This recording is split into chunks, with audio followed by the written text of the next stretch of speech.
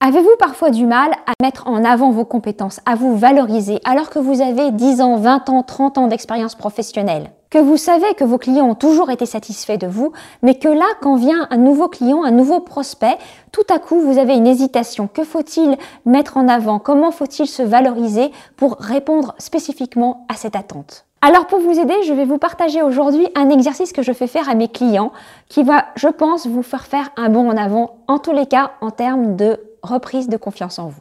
Cet exercice est de faire le point, client par client, de tout ce que vous avez fait pour eux. Des actions que vous avez menées, client par client. De faire en réalité, de préparer des études de cas.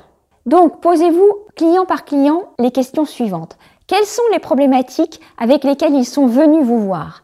Quels sont le diagnostic que vous avez mené? Quelles sont les étapes que vous leur avez proposé de suivre?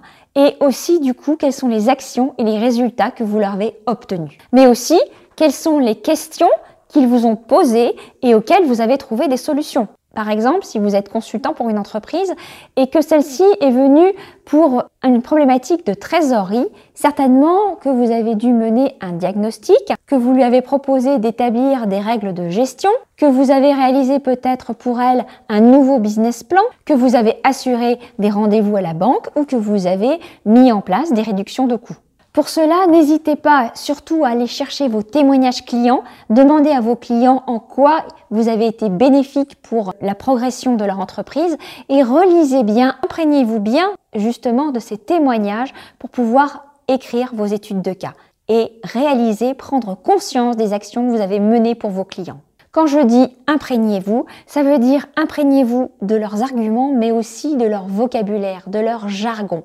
Comme ça, vous allez pouvoir, avec leur jargon, établir vos offres ou réviser vos offres pour pouvoir parler dans le langage de vos clients et créer ainsi une identification de vos clients à vos propositions de façon automatique. Du coup, en vous imprégnant du jargon de vos clients, vous allez pouvoir formuler vos argumentaires en fonction des bénéfices et non pas en fonction des caractéristiques de ce que vous faites. Et j'en parle de façon beaucoup plus détaillée dans cette vidéo ici sur comment attirer les clients que vous voulez. J'espère que ce contenu vous sera utile pour pouvoir mieux valoriser vos compétences et les actions que vous menez pour vos clients. Et maintenant, c'est à vous. Partagez-moi comment vous avez l'habitude aujourd'hui de mettre en valeur votre expertise, de mettre en valeur, de valoriser vos compétences. Répondez-moi en bas de cette vidéo. Je serai très heureuse de pouvoir continuer cette discussion avec vous. Et pendant que vous serez sur le site, profitez-en de vous inscrire, car si vous n'êtes pas inscrit, vous recevrez automatiquement un cadeau en audio, une formation offerte sur comment décider vos futurs clients en toutes circonstances, grâce au neuromarketing. Si vous avez aimé cette vidéo, likez, et si vous pensez que ce contenu peut être utile à d'autres entrepreneurs, alors surtout, partagez. Merci beaucoup pour votre attention et votre confiance, et je vous dis à très vite dans une prochaine chronique.